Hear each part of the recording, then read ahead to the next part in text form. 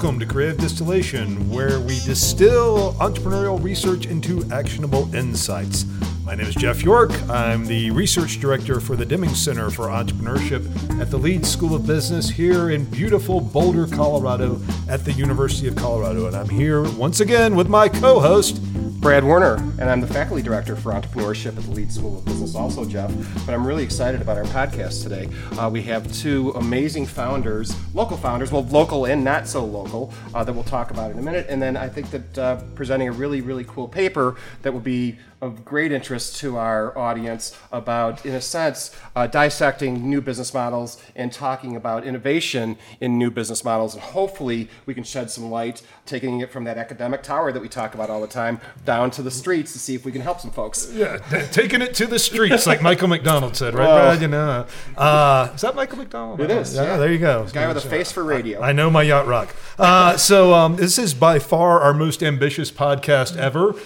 We decided just to skip past having a guest and have three. That's right. Because, why not? And, we've done very little to prepare, but still, here we are, and really excited. Today's topic, and the topic of today's paper, and what we were going to talk to our guest entrepreneurs about today was business model innovation and business models. Like, what the heck is a business model anyway, Brad, in your sense? Well, actually, before we even get to business models, I think to talk about business models, if we can combine alcohol, chocolate, and CBD, we're going to be in a much better spot in our life for the understanding. Well, maybe we'll be in a better spot in our life. I'm not sure.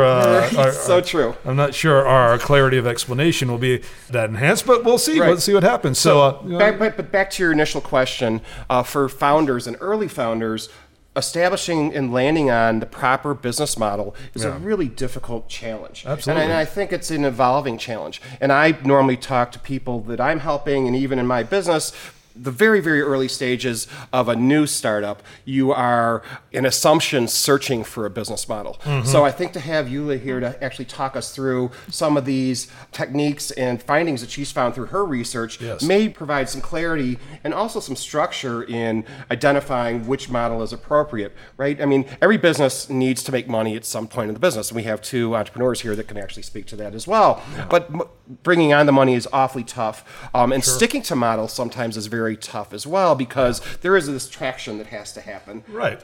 As well as knowing when you need to change your business model and innovate. I mean, we see this, how many students? You probably teach twice as many students as I do in a given year. But right now, I think I have about 150 students, and I see their opening salvos and their opening teams and their business model assumptions, and trying to convince people that they need to change what they're doing is often very difficult. And so I think today, I really enjoyed reading the paper we're going to talk about today, which is forthcoming in the Academy of Management Journal, which, Brad, is one of our premier journals in academia. And I'm really looking forward to talking about it. But before we do that, let's have our tasting of elements and introduce our guest entrepreneurs for this podcast this week as well. So first up, we have Michael Keynes, who is the founder and lead chocolate maker and what's the name of your company again, Michael? I'm sorry. Our main company is called Moksha Chocolate. Moksha, Sanskrit word meaning freedom from samsara. But our overall project is called Chinao Cacao, which is our 501c3, which is based around the town of Chinao in Peru in the Amazon basin. Wow, fascinating. So speaking of interesting business models, that is not what I expected you to say. So that's really, we definitely want to delve into that some more.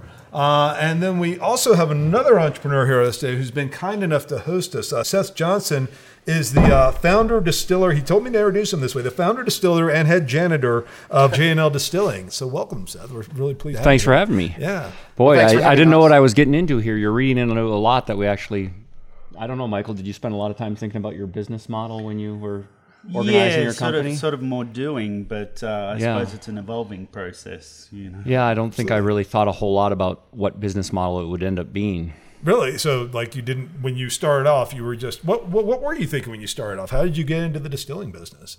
I'm no longer married, but I had a wife who made more money than God, so I no longer needed to work for a paycheck like I had the rest of my life. Awesome. So that's kind of what allowed me to So it's the explore freedom this. to just say, hey, I want to do something that I'm passionate about and interested in. Yeah. And this is where, and you started here in Boulder, right? You've been here for 8 years. Yeah, in the same location since 2011. Fantastic. An interesting fact about Seth is that he's a physicist turned distiller. And I love that. And talking before we started recording today, this was a kind of a passion for Seth in his life to understand the process of distilling and all that. And I love the fact that you've taken something that you've really loved and was near and dear to you and have turned it into this business. And I think it's evidenced by the success of your products too. That type of passion has resonated through everything that you've done. So congratulations there. Right. Well, that's something that every entrepreneur has, is they have that authenticity. And I think identifying that and leveraging that to the fullest extent is, it took me a while to figure that out, actually, but that's your silver bullet that the big boys can't do. That's right. Especially when you make something that you and other people put in their mouth, whether it be a spirit or chocolate, that passion for that thing is something you created, from scratch with your own hands. So that's what makes it so meaningful. But bringing it to a business, bringing it to market, and that's a much harder thing that we could probably get some insights from you. Yeah. Well, and we should introduce our third guest. Yes. Julia Sneher is a associate professor of strategy and entrepreneurship, correct? Yes. At Toulouse Business School in the south of France, and she is in town. She already gave a lecture at CU earlier today, and we were like, well, that's not nearly enough work. So let's take you out to a distillery to sample CBD chocolate. And that was a good value proposition.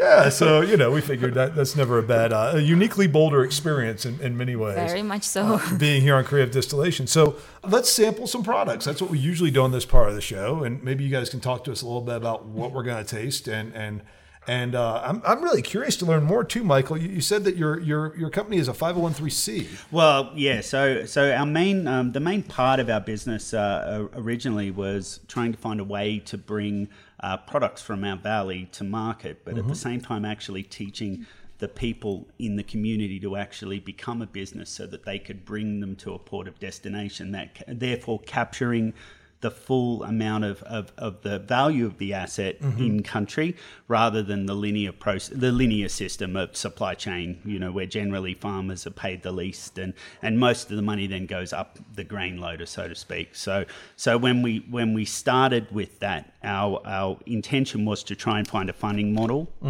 through charitable organizations. Right. But of course our products are commodity. Right. So we had to just realize, and so that was one of the first main pivots. So then I realized that I actually had to build a chocolate company in order to process potentially 20, 30, maybe 40 tons, which is the amount of chocolate that comes out of our valley, and at the same time facilitate that export model. So that's how we went about, and that was our first main change. But we've raised small amounts of money through our 501(c)(3). Like originally we raised some money from, I think, the Lush Group through one of their smaller grants, which built 25 to 30 fermentation chambers. So that was something that kicked us off originally. So there is money in the system, but unfortunately it's bound up in government contracts, mostly in our area, and the rest of it, of course, is in the actual commodity. So having a fully integrated system from the farm, from the farmers, right through to the consumers made most sense. So that's why now we produce this. There's 4 types of chocolate here.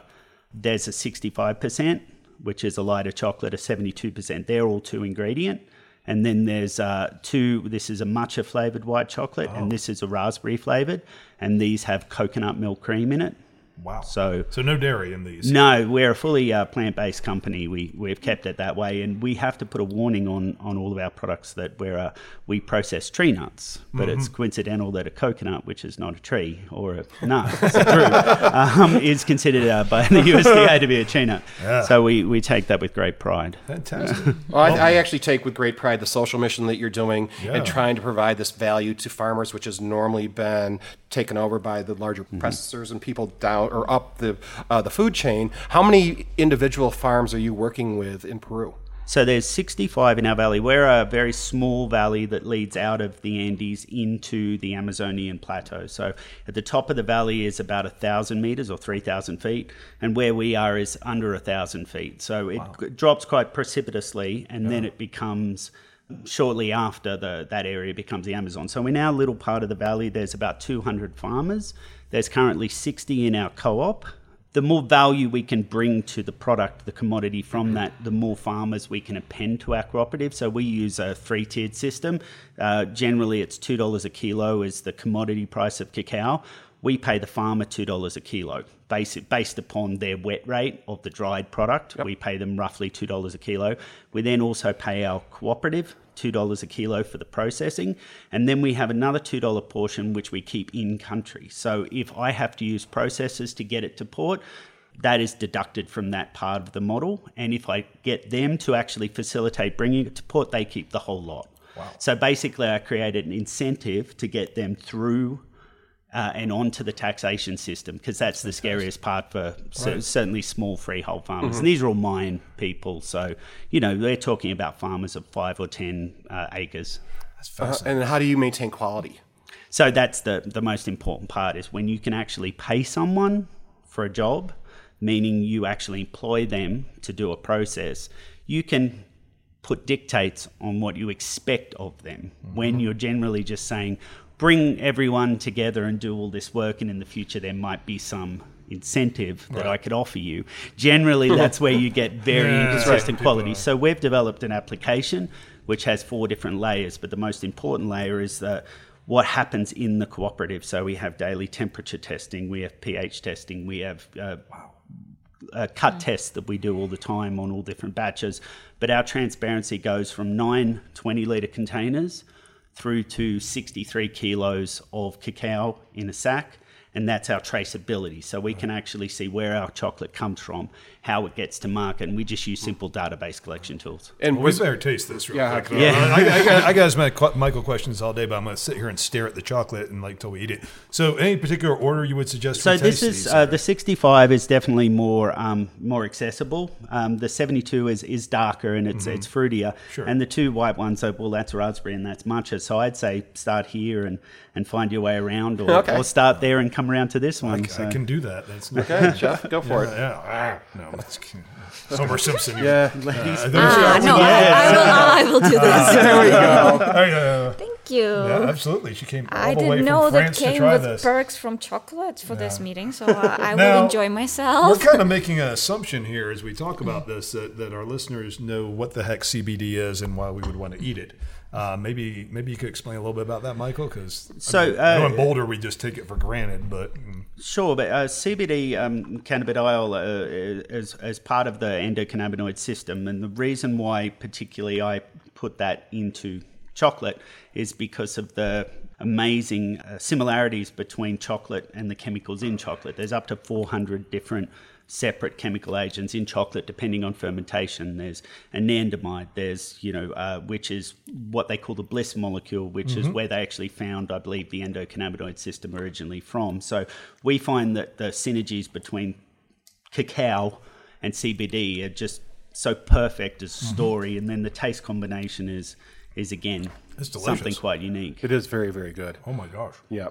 And actually, I think it's really cool, the parallels about the 2 businesses that you have with both distilling and creating this chocolate product.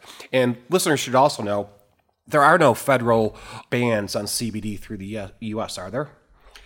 So again, in the area of CBD as an edible, there's still a lot to go. But the CBD itself, we meet all the requirements of law when it comes to less than 0.3% as a concentration. So as a threshold, okay, I understand. So you'd have to eat probably a kilo of chocolate before you'd even get a buzz from smoking a joint of some description. Right. So right, and that's not the intent. The intent is there are a lot of really supposedly physical benefits from CBD to a human being, inflammation, those types of things. Correct? Yeah, well, all the way that and again, when they talk about CBD, they talk about terpenes that come from plants, which are, flavoring and taste and smell agents that actually append to the endocannabinoid system through joining with CBD and CBG and other cannabinoids. So because of that, we just think that, like I say, the synergistic properties of the when I said anandamide, there's also reuptake inhibitors as well, which enhance the ability for the anandamide to actually work in the brain, which is why people feel good when they eat chocolate. So then adding all the potential analgesic properties of the CBD, it's just a fait accompli. I think I need a dictionary to understand what Bottom line is, it tastes good. A common thing in this industry is called the entourage effect. So it's just that the concept that, this individual compound will do something to interact with your endocannabinoid system or other parts of your body to do something. But when you start adding all the other things that are present, they can enhance the things you're going after. Right. Just like whiskey would enhance the tasting of chocolate, as you gentlemen have found in the partnerships you've engaged in, right? Like you were talking about a Valentine's Day event that you've done? Yeah. I believe it was Michael that came to me. I was a chocolate neophyte, and he really taught me to appreciate chocolate. And we had an event in which we paired cocktails with chocolates, and he had a very interesting array of very unique specialty one-off chocolates that he'd made for the event. And coming up with the cocktails was... I don't know if you want to call it work, but... No, but there was definitely a couple of afternoons where we got to sit around here and sample cocktails, and then I went back to work very warm. I was gonna say, Warm and motivated. Absolutely. Well, this is delicious. It is delicious. I mean, holy cow. And where can people find this chocolate? Where can they buy it? So our Moksha products... predominantly a spa product. It's definitely aimed at the relaxation market. There's in the spa industry a lot of CBD massage going on because again of the absorption properties of that. So it's also definitely our normal chocolate here around Boulder, liquor stores and like Petty John's and coffee shops all over. And could our listeners find you online to find out where they can buy this? mokshachocolate.com. Could you spell that, please? Because I'm a little bit unsure of the spelling. Moksha is MOKSHA and then chocolate. Perfect. Yeah. Delicious. Probably didn't have very many problems getting the website. So being in France, can I buy it from France? You can. It's we can ship our chocolate anywhere. We can currently do that. So fingers crossed. Have you done some international business? So the thing about the moment, I think the UK is very crazy for CBD at the moment too. So we're in talks with a number of people that want to operate in Canada, in the UK. We're just not at that scale yet. I was living in the UK 2 years ago. I actually saw that happen over time. I was living in some smaller towns, and you just saw more and more of the pharmacy windows and the chemist having CBD products predominantly featured. It really just took off. It's kind of amazing to see. And certainly here in Boulder, it's a big industry. Well, so should we taste any of J&L's products, or do you think we can do that ahead? We'll end up on the floor if we do that? Let's not go through them all, but... or we could just talk about it too. That's fine as well. Well, I do have some available. Oh, fantastic. Yeah. Sure. We were talking a little bit about what sets us apart, our authenticity. And for me, my background as a physicist, I didn't plan on being a distiller. So, I came out here to go to grad school in '96 and didn't start the distillery until 2011. Wow. So for me, what I do differently than others is I bring a lot of science into that. I had to build all my own equipment because what I wanted to do, you couldn't just buy out of a catalog. It all falls to the ethos of the company, which is that the craft of distillation is an art and a science. And at the intersection of the two is the true mastery of the craft.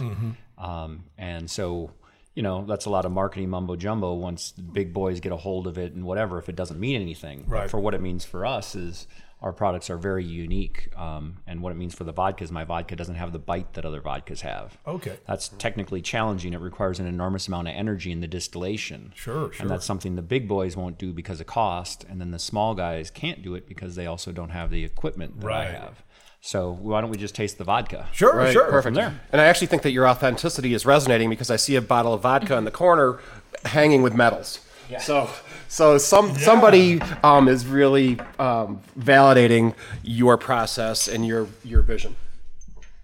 Yeah, I've got mixed feelings about competitions, but it's really hard to evaluate spirits when you got to taste 100 of them in a day. Sure is. But everybody needs their medals for their marketing. That's right. So medals are better for that. That's right.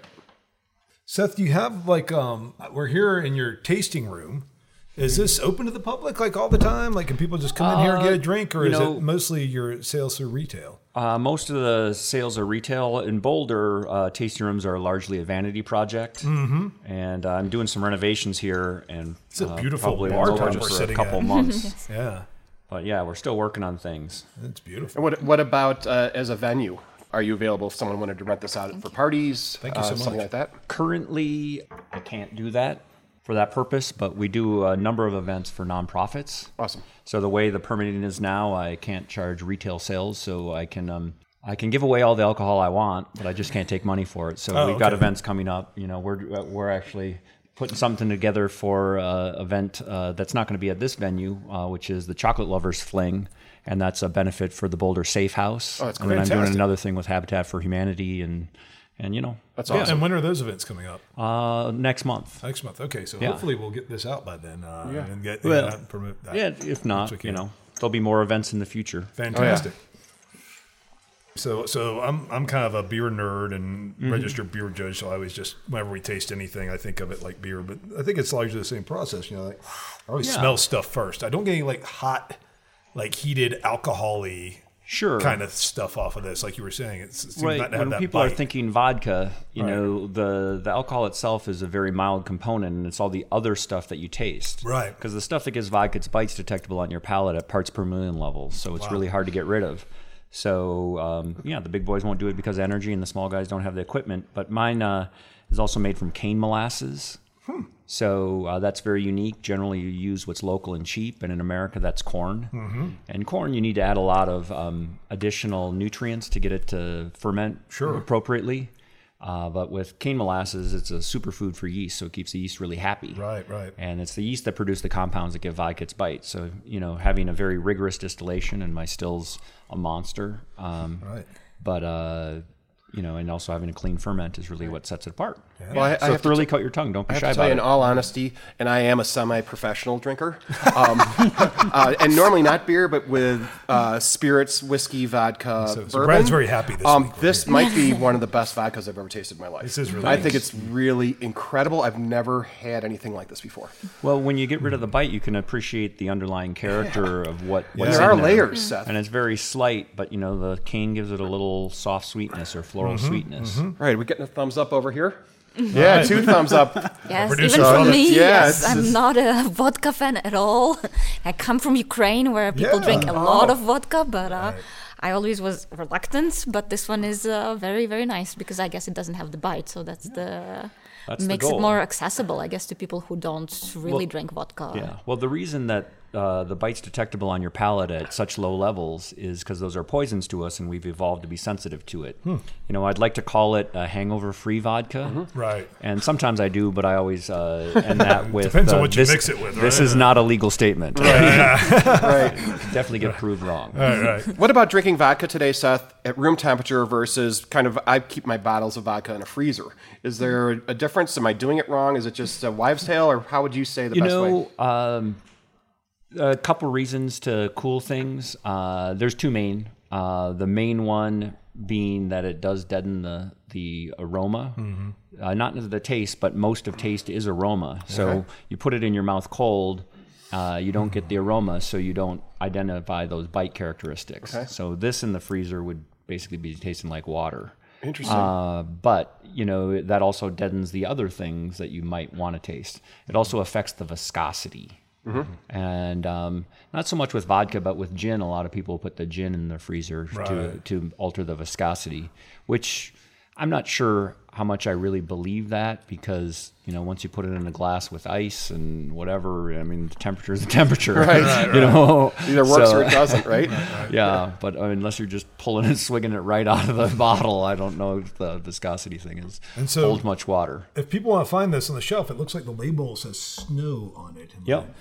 So that's we'll get that up on the video. But then you make other liquors as well, right? Yeah, I make a gin, and then an herb that's also called snow gin. Okay. And then a European style herb liqueur called Fire. Wow. The Europeans are kind of all over the place when it comes to making liqueurs. Like American liqueurs tend to be a single flavor note, where the Europeans, some of them can have 100 components. Wow. This does not have that, but it's got a bunch. The dominant flavors in that would be vanilla, clove, and cinnamon. We could taste that as well. Well, if we must. Let's go ahead and do that. So if you feel free to just... Our producer will start signaling us if we keep the tasting going for too long. But that's right. For people listening or watching, this is worth a stop in Boulder. This is really, the product so far is incredible, both in the chocolate and in the the spirit. So I'm really just thrilled to be here, and thanks for both of you guys. Yes, thank you very much for joining us. And really interesting business models too. Like, I mean, it's we didn't tell these guys we were going to talk about business models, and I think the fact that we didn't, yet they both have described, in my mind at least, very unique aspects of their business model that came from their own founder identity, their background, what they cared about, what they were interested in. I find that coming through in the products, and as we were talking about earlier, the authenticity of the products. This is not like drinking Absolut or some other big brand, high quality quote unquote vodka. It's a different product. It's a different product, but it goes down great. And like I said, as a person that really loves spirits, congratulations! I thought it was just awesome. You guys, this one smells fantastic. I'd like to plug the industry in general. Right. Craft distilling is definitely exploding at this point, and in Colorado, there's a lot of other people doing a lot of unique things. And one thing that Colorado has is a Distillers Guild, and they put out a map which has all of the 61 distilleries on it. And you can go around and get stamps, and if you get 10 stamps, you get a free T-shirt. If you get all the stamps, you get 2 free bottles, and you're in drawings for 50 free bottles. You haven't seen my bottom drawer. So, yeah. So it's really like, 61. If you want to put in a lot of hard work, if you want to call it that, you can visit all the distilleries in Colorado. Cool. And I've had people come through the distilleries that have seen more of them than I have. Is it a pretty tight organization? Are they helpful in outreach for you and resources and those types of things? The brewers' organization for beer brewing is much stronger and better lobbyists, but we're small and growing, and we tend to help people out, and even the brewing industry does too. Yeah. View it as like all boats rise. So more of a collaboration together, right? Or collaborative to a certain extent. Right. Yeah.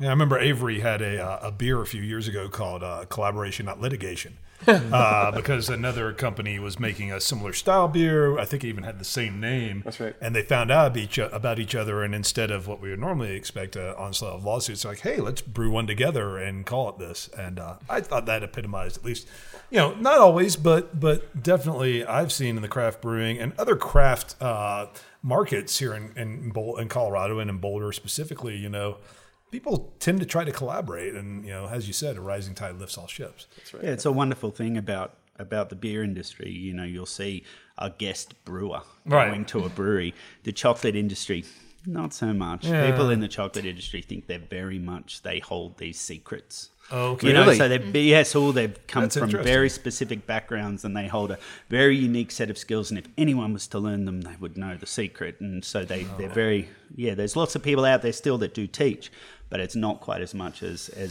I think the craft beer industry. I don't know necessarily about distilleries, but I just think that's a very big distinction between my world and Seth's. Well, you keep people a couple shots, and they'll start talking about it. Yeah, let's do that. The alcohol does help. It does. Holy cow! This Fire, F-Y-R. Yeah. This is amazing. Like, I've never tasted anything like this. And it's nothing like the festival, right? No. It's already inherently more successful. That's right. I'm glad I didn't pay any money to be some sort of sponsor. Oh, my God. Oh, my God. Oh, gosh. That would have been awful. Well, gentlemen, thank you so much for the amazing samples, and thank you for sharing with us about your products and your companies. We've really enjoyed talking to you. And Seth, where could our listeners and viewers find you online? JLDistilling.com. Awesome. And we're in pretty much a lot of liquor stores around the state. Yeah. Great. Well, congratulations to both of you, and thank you for stopping in and sharing your stories. Yes, fantastic. Thank you so much. Cool. Great. Well, that was great. It was really interesting. We didn't tell either of those guys that we were going to talk about business models today. Yet I found both business models to be really interesting and actually linked to the topic of the paper we're going to talk about today, which I was not aware of because it is in press. It'll be coming out in March, but you can access it at the Academy of Management Journal website. It's really nice that in academia, when papers are in press, they're actually more accessible than they are when they're published. Yes. It's pretty much open access right now. But the paper we're going to talk about is The Genesis and Metamorphosis of Novelty Imprints, How Business Model Innovation Emerges in Young Ventures. And the lead author of the paper is Julia Sneher of the Toulouse Business School and University of Toulouse in France, along with her co-author, Christophe Zalt at IESE Business School in Barcelona. And we are fortunate enough to have Julia with us, as we introduced earlier. Thank you for joining us. Yeah, welcome. Thank you. Thank you for inviting me to Boulder to give a talk, but also to meet very interesting entrepreneurs and to see this cluster of distilleries and chocolate makers that I'm finding fascinating. So thank you also to make me discover other things that I haven't any idea about. Well, that's what we always try to do on Creative Distillation. We're trying to go out and find the more interesting businesses around town, and then gives us a good setting to try to talk about academic insights. And I'm really glad to have a guest here because I've been trying to distill things down for Brad. I think I'm getting better as I go, and Brad is certainly more than capable of understanding any of the research I talked to him. But the question always comes back to, how do we tell entrepreneurs, or more broadly, entrepreneurs, investors, and a non-academic audience, like what's interesting in this paper? And I think I found it in this paper. Like, to me, this paper spoke loud and clear, much more so than much of my own work. Like, in fact, I plan to use it in class this coming Monday, but it's your paper, Julia. So why don't you tell us a little bit about how it came about, what you were trying to do, and then how you think it's useful for entrepreneurs or others. Yeah, so this is a paper that comes from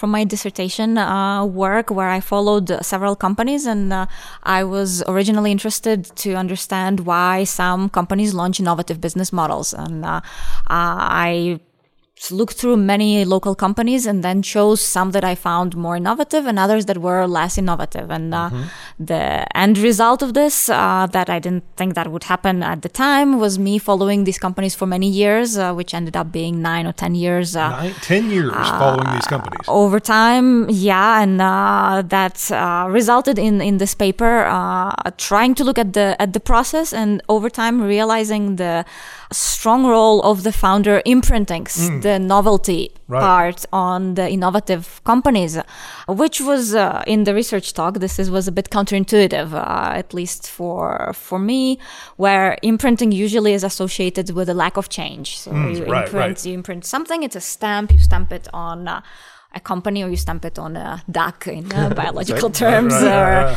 you stamp it on, let's say, a PhD student that works with an advisor and is imprinted strongly by what the advisor says. Sure, we see that. And then the counterintuitive part here was that the innovative companies, they kept innovating.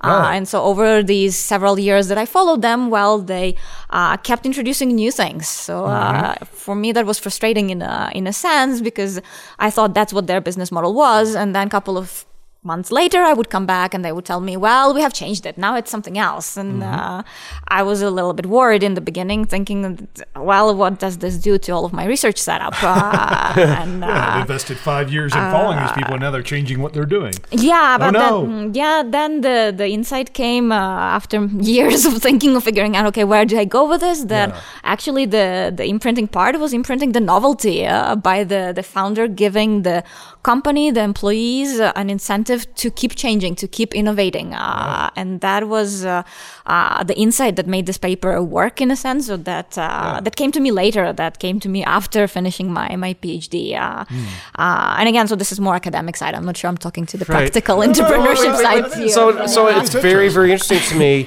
And I think business model and discussion of business models is incredibly relevant to entrepreneurs. And I am here, though, to represent how would this actually help someone that's starting a new business. And through our previous discussion with these two really cool entrepreneurs, you heard one of them say that they loved the business and got into the business and then decided they didn't have a business model in mind. And then as the business evolved, the model evolved. And I think that that's actually very common with young entrepreneurs and new companies and innovative companies. So kind of how do you reconcile those two things, Yulia? Well, the changing the business model in the entrepreneurial education, there's a lot of push today towards this question of pivoting and experimenting and quickly changing. And that's part of what my paper is about, that the business model is not fixed but has to be updated. But again, I'm not sure I'm trying to say that you should change your business model all the time either. Because there are moments when it's needed and moments when maybe it doesn't make sense to change too much either. So from my research, I mainly look at the novelty aspect compared to what happens in the industry. Mm-hmm. And the interesting part about the business model innovation from these founders was that they not only thought about their own industry, how it functions, who are the players, how do I fit with these different players, but also they try to figure out what happens outside my industry, and getting ideas from outside the industry helped them to come up with a business model that was new enough to get enough bargaining power with other players to position the company well enough. Let me just stop you there for 1 second, because now I'm going to totally agree with you. Understanding your industry. This is a first. Yeah, it doesn't happen that often. Never happens to me. Congratulations, Julia. But understanding how your industry functions is of vital importance to a new entrepreneur. And also having this open-mindedness to what's going on in the industry, I think are really, really important factors, which you identified in your paper. And then also the other thing, talking before we were sitting down here, is looking at other industries as well. Can you speak to that a little bit? Yeah, sure. I mean, we talked with Seth here, and he mentioned his question about working with distributors and how he should interact with them. And I think part of the story here is for the entrepreneurs, it's maybe not so obvious to figure out what is the best position in the industry and how to find the twist that will help them to make money in a difficult spot where you're a new player and you don't have much with you. So this, first of all, understanding the industry is probably the first part, but Agreed. Second, getting inspiration from somewhere else that will give you some ideas to do things slightly differently, or even in big ways different from the other players might be helpful. So learning from beer industry, for example, or learning from somewhere even further away for Seth might be interesting approach to take to this problem, let's say, of what next steps to take. Right, and that creativity could actually provide a long-term sustainable competitive advantage, wouldn't you say? Yeah, I would definitely agree on that. But again, it's innovation not necessarily only from the product side. So here we have talked a lot about product innovation, so introducing CBD-based chocolate, and this is definitely innovative. But then the question about how do I distribute it and how do I organize my business around it is also relevant. And my point would be that innovation can come from both products, but also from the business model side. Right, and this is something we struggle with a lot in teaching entrepreneurship. So the classic. When I started doing this, like, you basically tell people who don't have a patent, well, you don't have a defensible competitive advantage. Sorry. Right. And then the close second place would be like, oh, well, you just get to scale really fast, and then you have a dominant brand and you get acquired. Yeah. But I think, okay, those are both great if you have them, but kind of very difficult things to do. I think what I like about this research is it points at the idea that, and this paper, to be clear, feel free to straighten me out at any point. It's not saying, hey, business model innovation is the thing you should do all the time.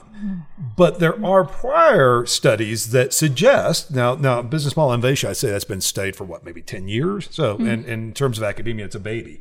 But, there is, and I think we all just kind of intuitively know that a business model innovation can lead to competitive advantage in many situations. Not always, but to me, it's something we can teach, right? It's something we can tell students and tell burgeoning entrepreneurs, hey, thinking about how business models from outside your industry can be applied in your industry would allow you to differentiate and perhaps reduce your overall cost, or maybe increase the price you're able to charge, or differentiate your product in a crowded market. All those things. Customer connections, so many different things. And I also look at, and Yulia and I talked about this earlier, about new startups are actually, they're an idea searching for a business model. So early on, you may not even have a clue on how you're going to monetize whatever the heck you're doing. And so, but somewhere you have to, right? And so how does that kind of fit into your research in the evolution of a business, coming up with an idea, and then doing this research, understanding the landscape, both within your industry and maybe looking at novel ideas outside of your industry? How would you say that kind of process flows? Yeah, there's definitely learning in the process. So in all of my cases, I saw the entrepreneurs, the founders learn. But there was also a part that was interesting to me was the selection of other employees that were like-minded than the founder. So there were several of the early employees that, selection by the founder, selection by the employees that joined the project that, had a strong influence from the founder on how to function and where to bring this company. And so this, let's say, collective learning in a sense, led to some companies being much more innovative over time, not only because the founder was willing to do that, but also because the employees took the founder as a role model to try to behave in the similar way with their teams. So setting of the culture early on. Yeah, so in a sense, that's where we come back to this imprinting idea. So innovation is not a one-person game, or in a company, that's something that has to be nurtured, and often the founder can be a role model for the team to follow up or not in those footsteps. So in my innovative cases, that's what happened, and in cases that were not innovative, again, it's coming back to Jeff's point. Not every company will innovate the business model, and that's fine. And in the cases that were less innovative, the employees were more focused, for instance, on being as efficient as possible, and that also gave an advantage to the company in the space where they were, but with a different focus, let's say. And that's where the imprinting was important, from the founder and selecting these early employees to influence where the company goes. And part of your research also touches on strength of personality. Well, I'm not sure it's strength of personality, but it's more in terms of cognition of how the founder does things that is reflected, or especially in these early experiences. So early on, when the first employees join, they seem to often take part of the behaviors of the founders in their own DNA, let's say. Okay. So I'm not sure it's the personality. It's more in terms of, the founder tries to... A presence? Even bigger than that, right? Well, it's more cognitive. So it's a cognitive in terms of thinking outside the industry, and the founder brings examples outside the industry during the meetings, and then the employees will also start to get those kind of behaviors. So I wouldn't say that it's personality. It's more the type of kind of thinking. So is it licensed to fail, in a sense that try these things? Or am I overthinking this? You're overthinking this. Okay, good. Oh, thanks. That's why we do this at a bar. No, right? Absolutely. No, but I think what you're driving at, is this. So if you go back in the, I'm going to try not to get too academic. You can just kick me if I do, Brad. But if you go back to the prior literature on imprinting, the basic idea is, look, the founder did some things, and they were this really powerful personality, and then that holds through the organization, and it carries through even after the founder is gone. These are kind of early theories, and what I think is really interesting about what Yulia and Christoph have found here is that it's not that simple. It's the founder does have that impact, but also when they recruit people who think similarly to them, when they are a more active role model and mentor to those first hires early on, that's how this happens. And they refer to that as cognitive imprinting versus structural imprinting. I love that you just brought up that term mentorship, though, and I think that actually is very. It's a big relatable. mechanism in the paper, yeah, and it's a big mechanism in real life too. Right. So I think that's why I didn't agree with your personality side, because I don't think it's really about the personality. It's more about the behaviors and the thinking. That it's not that I will have the same personality as the founder does. That will never happen. But you can get influenced by the type of behavior the company has. So if every 2 weeks we have a meeting where we think about how more innovative we might be, well, that will reflect on how the employees also behave. Right. And it's a great practice. So that's a great practical practice as well. So I love it that you said and that. It highlights some of the things you found about founders getting integrated into the way a company operates. So there's basically three mechanisms here I love in this paper, because I'm like, hey, it's always three, right? And for students, they love it when there's three things, right? So we talked about the first one, engaging in industry spanning search versus industry focused search, right? And so a lot of times our students get so focused on, let's say, the beer industry, right? I know everything about the beer industry. I'm like, that's great. So does every other brewer in town and in the country, right? That's still in business. So let's start thinking about totally different industries that students may be aware of that, I mean, you know, I'm old, so I can say this, that us older folks may not be aware of. Like, oh, hey, I can leverage TikTok to get my beer out there through viral videos featuring a local celebrity. I mean, that's not going to occur to me, right? It's a very different way of thinking about it. The other aspect, though, I want to talk about the complex system thinking style versus internal efficiency thinking style. I think that really relates. Okay, wait a second. Okay, hold on. No, I'm going to get to it. I promise. I'm going to distill it down. Okay. I haven't had too much CBD yet. Okay, good. I had to eat a lot more than that. No, but if we were having meetings, right, and our meetings were focused on, let's think about how what we're doing relates to other industries here that we know of, or other businesses that we might partner with. Thinking about partnerships. That's a really different meeting than, hey, you guys, you were less efficient last week and our costs are going up. Right? Yes. I mean, and that's kind of intuitive, but this paper brings it out. I've never seen that before, of like how we think about what we're doing as entrepreneurs. Well, I think it comes also from the following these companies and being present there, looking at how the meetings really work in the companies. That's something that shocked me, or like that I was surprised seeing the differences in terms of what kind of meetings the two different types of companies had, and where efficiency was much bigger issue, or the for the managers and the founder in one set, and it's not that the other types of companies didn't pay attention to efficiency, but the thinking was different. So the cognition again was focused much more on figuring out really how things work in the industry and where the leverage could be found with different participants, and who are the partners, who are the competitors, and should we maybe even shift in who our partners and competitors are. So this was one of the companies that was in the mobile payment, and originally they thought they were developing a platform for merchants and customers, but then they realized maybe we're developing a platform that works for banks, and that was a very different way to think about what their business was. And the meetings were more about reframing what actually are we doing, who are our customers, rather than thinking about what is the most efficient way to be a platform for paying merchants. Right. So this shift of realizing that we can be many different things, I think, is important for innovation in general, and business model innovation in particular. Absolutely. I totally agree. The other aspect. Have you convinced? Yeah, well, we did. We're at 1 point, yes. Hey, 2 points. And I think that actually ties into a lot of the shift in the entrepreneurship literature away from traits and into process. And what I mean by that is, like, if pretty much everything we thought we knew about certain types of people are good entrepreneurs and other types of people aren't, that's sort of all been debunked. I mean, in a sense of I can show extroverts are good entrepreneurs, and then I can also show in another study it doesn't matter at all. If I want to be really misogynist, I might say, oh, well, men are better entrepreneurs than women, or some nonsense like that. Turns out that's not true, shockingly. But even things like, oh, I'm more risk tolerant, things that and people still believe this.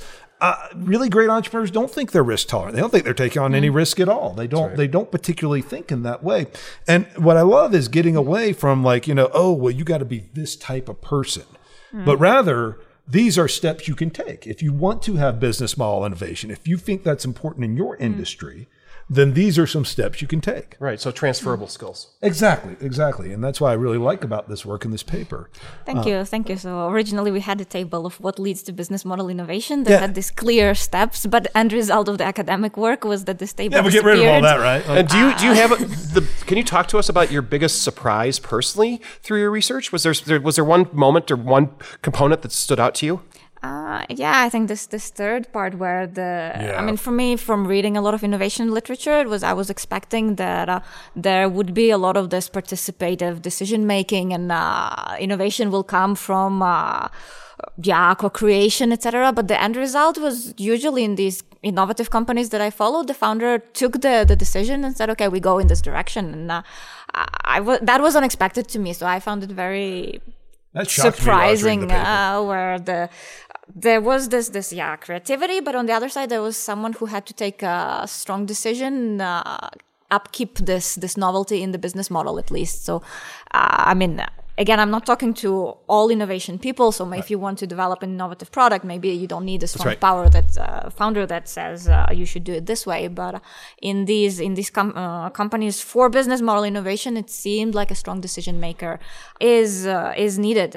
So this organic, decentralized decision making didn't really work well for business model innovation. Right. And that can be terrifying for a young entrepreneur, because in a sense, you have to make a decision. You cannot sit on the fence and just say, well, it could go this way or this way. You have to just say, this is the way we're going sometimes. And that's very scary, especially early on for younger people that are starting businesses. Yeah, I mean, for me, that was also curious, this strength of this imprinting. So the founders, even if they're young, they still do a lot of things that strongly imprints their team and their company, and that they might not realize at the time. So the more research I do on entrepreneurship, the less willing I am to start a company, because I realize, oh my God, there's so much that goes on during this moment of founding. I so agree with that. I totally disagree here, folks. Yeah, okay. I need to disagree with that. But it's not for everyone. No, it's not. And I think when we try to teach entrepreneurship, I mean, I think it's quite irresponsible, actually, to be like a cheerleader for entrepreneurship. I mean, like, oh, you guys should all be entrepreneurs and we'll measure success by how many of you launch a business. I mean, I'm not actively starting any businesses right now, and I don't really want to. And I mean, and you know, it's funny, I started to move my classes and my teaching much more towards a competition where people were allowed, you know, they didn't fail the class necessarily, but their venture could absolutely fail in the class, and it'd be very clear signals to the point where I have to have tissues for the tears in the office about this. Right. And they're like, oh my God, you know, I'd never ever want to do this. I'm like, that is actually a wonderful lesson for you to learn. Well, but it's not all about starting businesses, even though we're talking about business models here, right? Entrepreneurship to me is just a creative way of thinking.